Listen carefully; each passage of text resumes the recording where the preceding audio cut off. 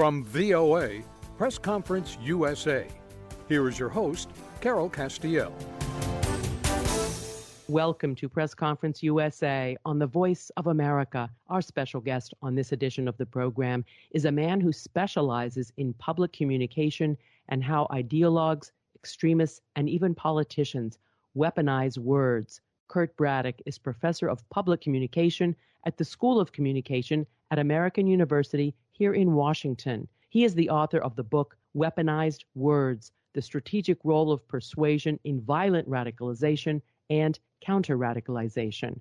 According to his website, Kurt Braddock also holds a faculty fellow position at the Center for Media and Social Impact. He has also consulted for the U.S. Department of Defense, Homeland Security, and the UN Office for Counterterrorism. Kurt Braddock's research focuses on the persuasive strategies used by violent extremist groups to recruit and radicalize audiences targeted by their propaganda. Kurt also explores how theories of communication, persuasion, and social influence can inform practices meant to prevent radicalization among vulnerable audiences. Kurt Braddock is currently interested in the development of counter-radicalization strategies that prevent white supremacism, neo-Nazism, and the adoption of other violent far-right ideologies. And Kurt Braddock joins us via Microsoft Teams. Welcome to the program.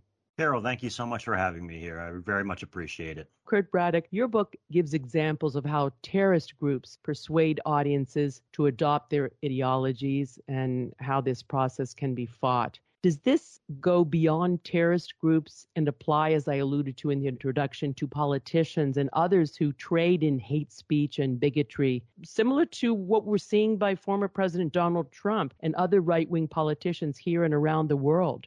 It does. One of the reasons that I like taking a communication framework to understand terrorist groups and violent extremist groups is because a lot of the principles that we know about persuasion, social influence, and things of that nature, they apply across the board. So the same way that somebody might be persuaded to buy a car or to join a book club, a lot of those same principles apply to things like violent extremism and terrorism, which means that it also applies to things like more, quote, traditional political communication that we're seeing from political pundits, from online, quote, experts, and yes, politicians, elected officials. So a lot of the things that I discuss and many of the things that I study, although I've looked at them in the realm of extremism and terrorism, I think we're seeing a little bit of overlap now with more mainstream type politicians. In that vein, Kurt, I'm very fascinated by a term you use in some of your writings, stochastic terrorism, which you define as the use of mass communications to incite random actors to carry out violent or terrorist attacks that are statistically predictable but individually unpredictable. This is a fascinating concept, and it seems key to understanding the connections between rhetoric and acts of violence. So, Kurt, would you please elaborate on this concept and why you think it's so relevant today?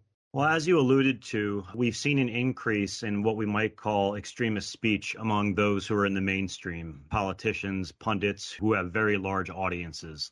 And that gets at the center of stochastic terrorism, the size of one's audience. The term stochastic is a bit annoying. It's born from statistics, which nobody finds particularly interesting. But to understand stochastic processes, these are processes that randomly occur but are guaranteed to occur. So to give you some examples outside of terrorism or any kind of social science, consider the idea that you're sitting on the front porch of your house and you're looking on the horizon and you see storm clouds rolling in. Now, you know enough to know that when you see storm clouds like that, lightning is going to strike somewhere within a few miles. It's impossible to predict when and where it might strike, but it will strike. So by extending that to stochastic terrorism, when an individual has an audience of a very large scale, and we're talking magnitudes of thousands, tens of thousands, even millions of people, which is not outside the realm of possibility with the use of social media and the degree to which some rhetoric gets amplified via more traditional media.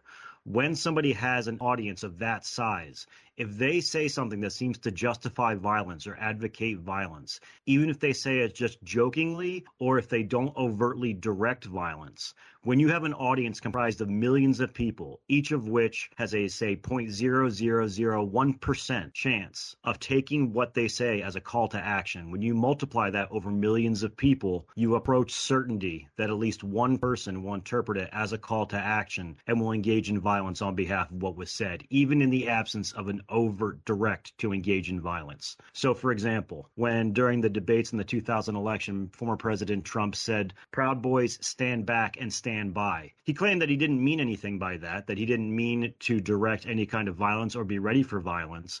But with such a large audience, it's a near certainty that somebody, a Proud Boy or somebody who is aligned with Proud Boys, will interpret it as a call to violence. We saw another example of this earlier this year with the Buffalo supermarket shooting, where the shooter cited great replacement theory, which is the conspiracy theory that white individuals in the United States are being replaced by minorities to secure a better voting demographic for the left-wing parties in the U.S. Now, this theory was amplified on right-wing talk shows, Tucker Carlson. Other certain politicians amplified it. And sure enough, one individual interpreted great replacement theory as a call to violence, and we saw what happened in Buffalo. So the essence of stochastic terrorism is that an individual has a large platform on which they make statements that can be interpreted as calls to violence, and the audience is sufficiently large that at least one person will interpret it as a call to engage in violent action.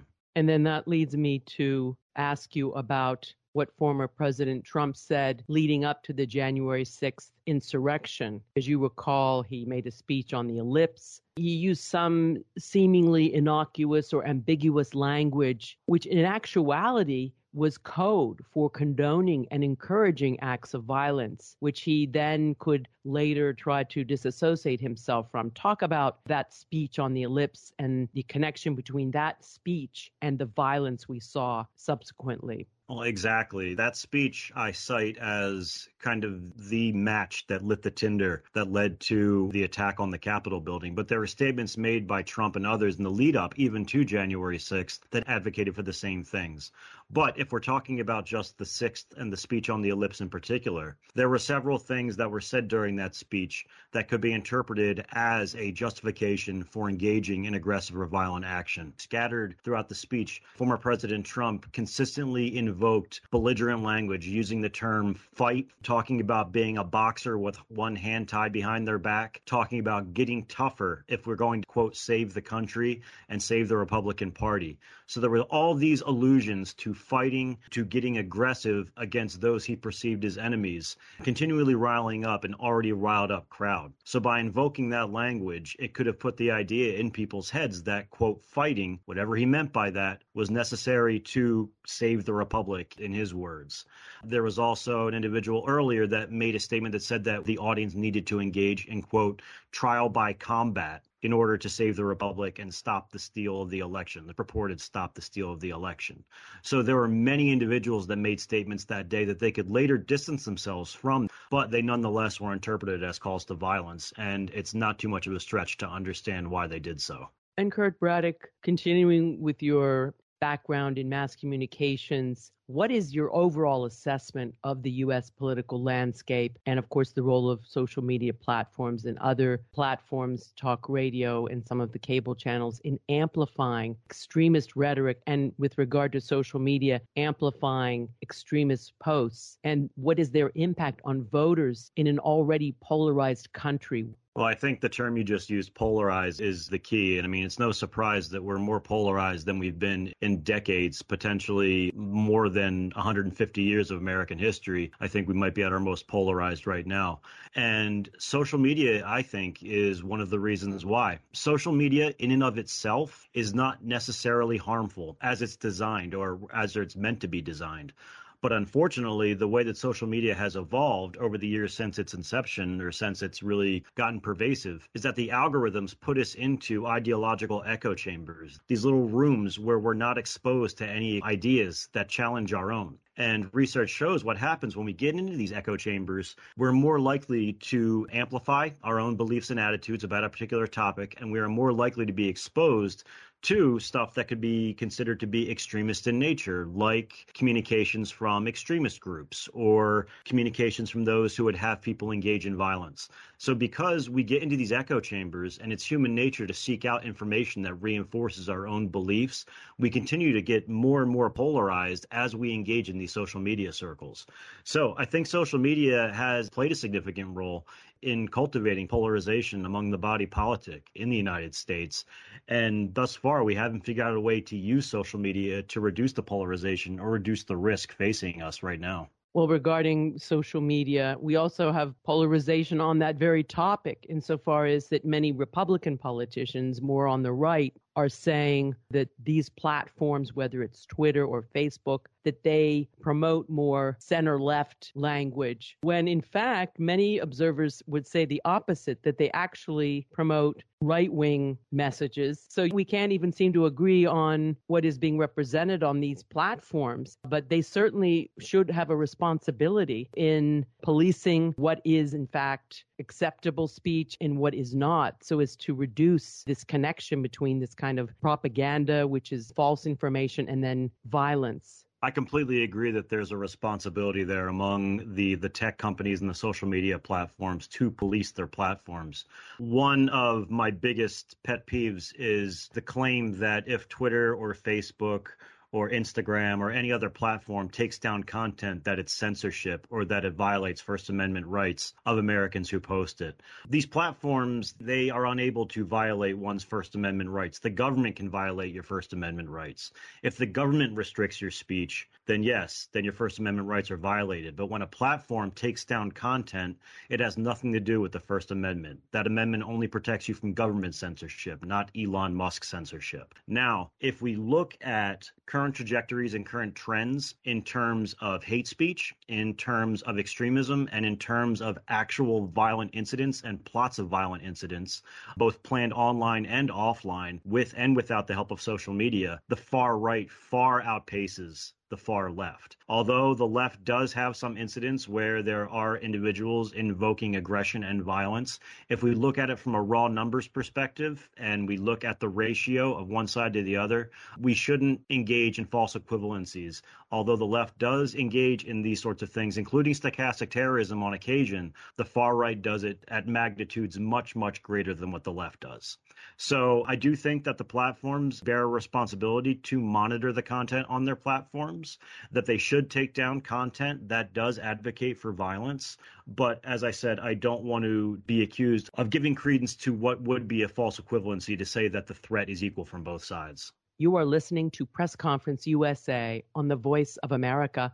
Our guest is Kurt Braddock. He's professor of public communication at American University. I'm Carol Castiel. We are discussing the power of propaganda in the hands of extremist groups and individuals and how to combat it. This is a reminder that our PCUSA podcast is available on our website at voaafrica.com/PCUSA. You may also follow us on Twitter at Carol_Castiel or connect with us on Facebook at Current Affairs with Carol Castiel. Now, here's a shout out to one of our most loyal listeners, Mark Versteeg from Down Under in Australia. Thanks so much, Mark. If you want to hear your name and home country on the air, please send an email to pcusa@voanews.com or like us and leave a comment on our Facebook page. So back to our special guest, Kurt Braddock, about this fascinating topic. And Kurt, you were talking about how social media platforms amplify hate speech and that statistically speaking and empirically speaking, it seems like the far right groups, they are far more culpable for this type of action. Now, speaking of censorship and the First Amendment, this is a fascinating topic because, of course, a lot of people who use extremist language or exaggerated language always hide behind our First Amendment rights here in the United States, saying that their speech is protected by the First Amendment. And I'd like to note from your point of view, how does this complicate the ability for us to push back against what you have defined as stochastic terrorism? In other words, how can we draw a line on that type of communication which could very well lead to violence, but not in an overt way? In other words, the kind of language that insinuates that violence is likely and is welcome upon hearing, this type of language? Well, it does complicate how we address it, but I myself, speaking personally, I'm a very staunch First Amendment advocate. I'm a big believer in the freedom of speech to not be infringed upon by the government.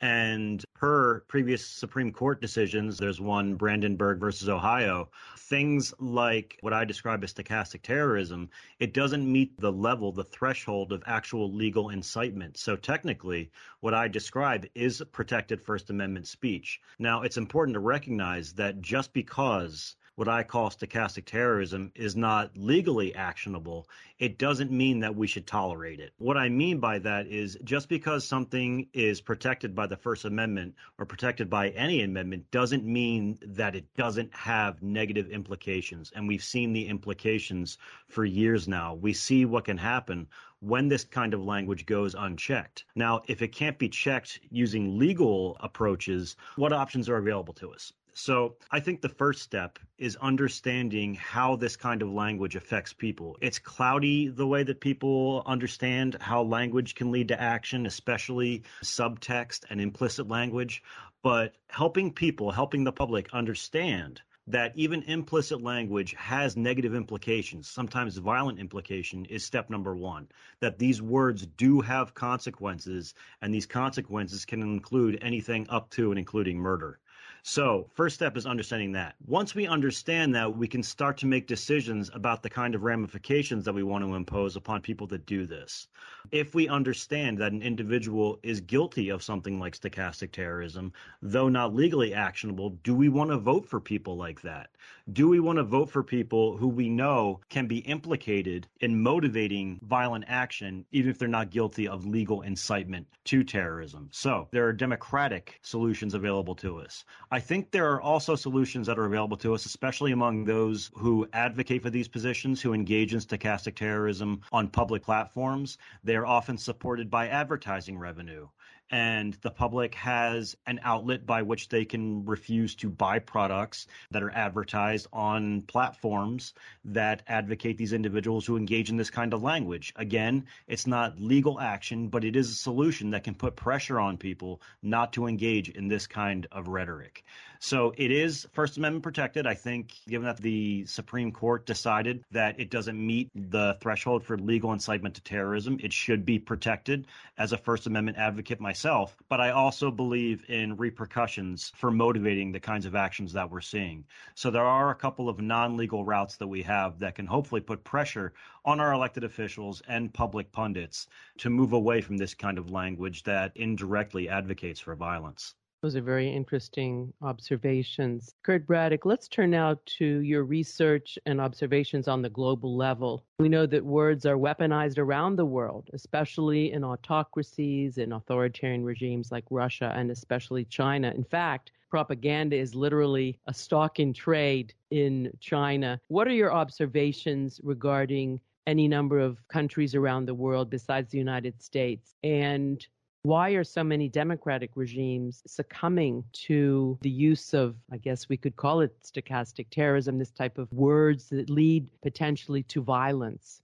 Well, something interesting that's happened in parallel with the ascension of Donald Trump in 2015 and 2016, we also saw around the same time, maybe for some countries a bit earlier, some countries a bit later, the ascension of other populist leaders in Western Europe and in other countries that we traditionally think of as democratic countries. And the ascension of those leaders, they kind of mutually developed the blueprint for using this kind of rhetoric that pushes the otherization, the demonization of those they see as enemies. A couple of countries where we've seen it occur in the last decade.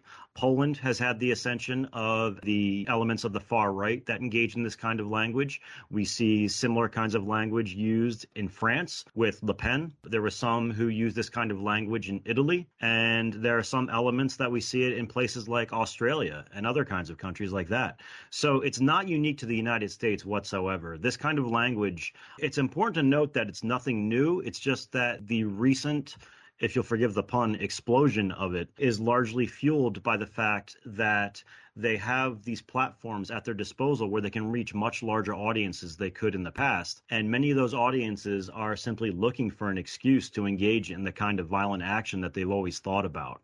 So as you alluded to, it's been a global phenomenon, and it shows no signs of really slowing because, as Trump and others showed, this kind of rhetoric can be a winning political strategy. Now, what happens in 2024, I think, will be very telling to see whether or not the body politic in the U.S. and Western Europe is willing to allow this kind of rhetoric to go unchecked. But it's my hope that in the coming years that people start to impose these democratic solutions on politicians that use this kind of language. Kurt, I have a rather simplistic question, face of it, but I'm going to ask it anyway. Kurt Braddock, why do people believe liars? You know, we've seen this political violence unleashed by conspiracy theories here in the United States, of course, perpetrated by former President Donald Trump about the 2020 election in particular. It's all amplified on right-wing cable news and talk radio. These outlets and Mr. Trump himself and allies spread patently false claims about the 2020 election, continue to do so to this day. December of 2022, mischaracterize, often distort Democratic policy positions, whether on abortion, immigration, crime, while engaging in hypocrisy. Again, as silly as it sounds, why do people believe lies? Well, that is a simple question, but with several possible answers to it. I'll try to give a couple here. In my observations, in my research and others' research, and even not just recent research, but research going back decades, it shows that people who hold certain positions are really just looking for any reason to have their beliefs and have their attitudes reinforced. So even if something is an outright lie, if it reinforces beliefs that somebody already has, they are more than willing to go ahead and adopt it. So it's not the adoption of beliefs in the same way that you come to believe that Santa Claus may or may not be real, but it's instead that you have a predisposed attitude towards something. And when somebody gives you a reason why your predisposed beliefs or attitudes are correct, people are more than happy to jump on those and adhere to them. So I think that's part of what's going on here. There are a couple other reasons that these lies are so effective, and they have been effective for decades, is they are straight out of the old Soviet propaganda handbook. And the old Soviet propaganda handbook has been very, very effective for many, many years. Now, that handbook has several strategies to it, but the two that I see that are most commonly used here, especially among elements of the populist right, former President Trump and others, are what you call the big lie and the fire hose of information. The big lie everybody is relatively familiar with. It's the idea that if you tell a lie big enough and simply repeat it over and over again, that people think that there's no way that it could be false. It's too big a bit of information to be false. So people naturally gravitate towards it, especially if they're predisposed to believe it. The other is something that affects, I think, individuals who might otherwise be interested in thinking about the information they're exposed to. There's an old Soviet strategy called the fire hose of information or the fire hose of disinformation. The idea being that we, as humans, we only have a certain capacity for thinking about certain information and discerning what's true and what's false. And if we're exposed to too much information, we are not able to decide what's true and what's false on the basis of facts. Instead, we rely on what we call heuristics, little cognitive shortcuts to help us make those decisions. So the idea being that if you simply tell enough lies over and over again and completely inundate your audience with these lies, they're unable to tell what's true and what's false. So because they can't do so, they can't think about the arguments, they rely on little mental shortcuts like, do they like the person who's speaking? Do they see similarities between the person who's speaking and themselves? Do they perceive the person who's speaking to be an expert? Now, that all has nothing to do with the actual truth or falsehood of the content being spoken or being told, but that's what people rely on. So if somebody likes former President Trump, for example, and he espouses on the magnitude of tens of thousands of lies via Twitter over the course of his administration, that person's going to rely on the fact that they simply like former President Trump to decide that what he's saying is true because they don't have the capacity to go through all the content and decide what's true and what's false. So those are only a couple of reasons. There are literally dozens of other reasons why people buy into lies that on their face seem just so false. But more often than not, they are taken straight out of the old Soviet propaganda and disinformation handbook. where you said earlier that many countries are trying to emulate former President Trump's speech. He, in fact, and others are, as you said, borrowing from the Soviet playbook. They are just experts in this gaslighting, disinformation. Well, speaking of gaslighting, here's another example of speech, but it has a little different twist, Kurt Braddock. So I'd like to get your take on this. Mr. Trump more recently has used a technique where he says something outrageous, like advocating suspending the U.S. Constitution in the context of that big lie that the 2020 election was illegitimate, which of course is patently false. Then he uses these words, they cause a nationwide uproar, even among Republicans, and then Mr. Trump denies having said them or falsely blames the media for distorting his words. How do you characterize this type of rhetoric, and why does Trump and other populist politicians often get away with what can only be called, as I said, gaslighting or psychological manipulation? Well, this might be a little bit an unpopular thing to say, but I do think that even some of those who maybe share some ideological positions with somebody like former President Trump, in a sense, they're being manipulated too. Some people don't like hearing that because they're made out to be victims. But this sort of gaslighting does manipulate people who would be ideologically adherent to somebody like Trump, who might be pulling away from him.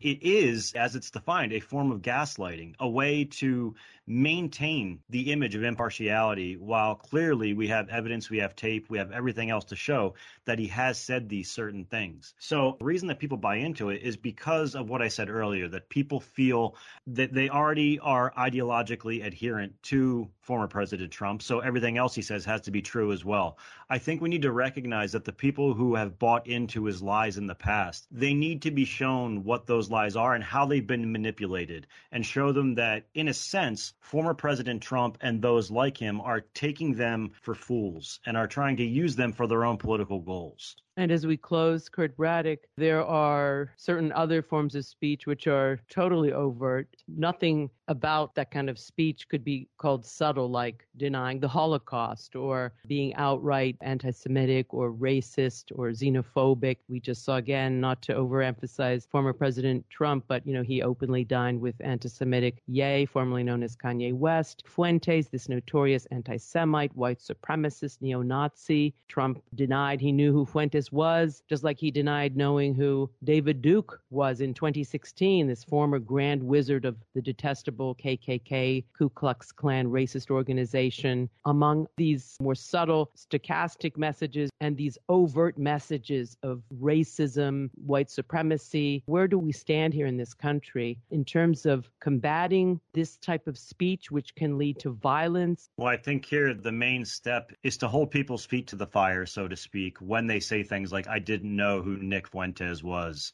or I didn't know what Ye, formerly Kanye West, stands for. I find that too often when an individual claims ignorance about these certain topics, or having engaged in certain rhetoric, or having been co-present with some detestable individuals, that they're often kind of taken at their word they didn't know. I think there's a responsibility not just of the press, but of other politicians as well, to press them on those sorts of issues.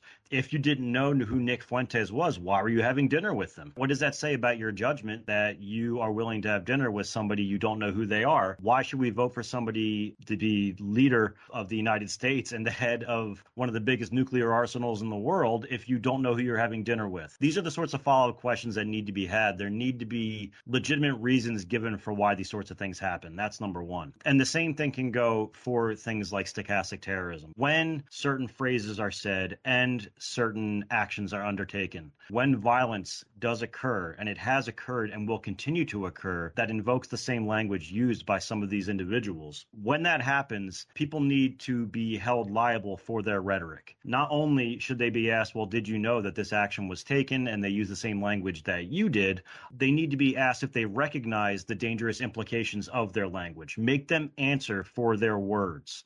That's not to say that they should be indicted. It's not to say they should be charged with incitement, but people need to be held responsible for the things they say. Words have consequences, and we've seen those consequences in blood and in lives. I think it's time that we, and by we I mean the press, the voting public, and other politicians and pundits, need to stick with these lines of questions that make people account for their words when what they say is invoked in actual violent action. Kurt Braddock is professor of public communication at American University and author of Weaponized Words, The Strategic Role of Persuasion in Violent Radicalization and Counter-Radicalization. Thank you so much, Kurt Braddock, for your excellent and very timely insights. Carol, it's been my pleasure. Thank you so much. Press Conference USA on the Voice of America was produced in Washington with technical assistance from Rick Pantaleo. I'm Carol Castiel. Join me again next week for another Press Conference USA on the Voice of America.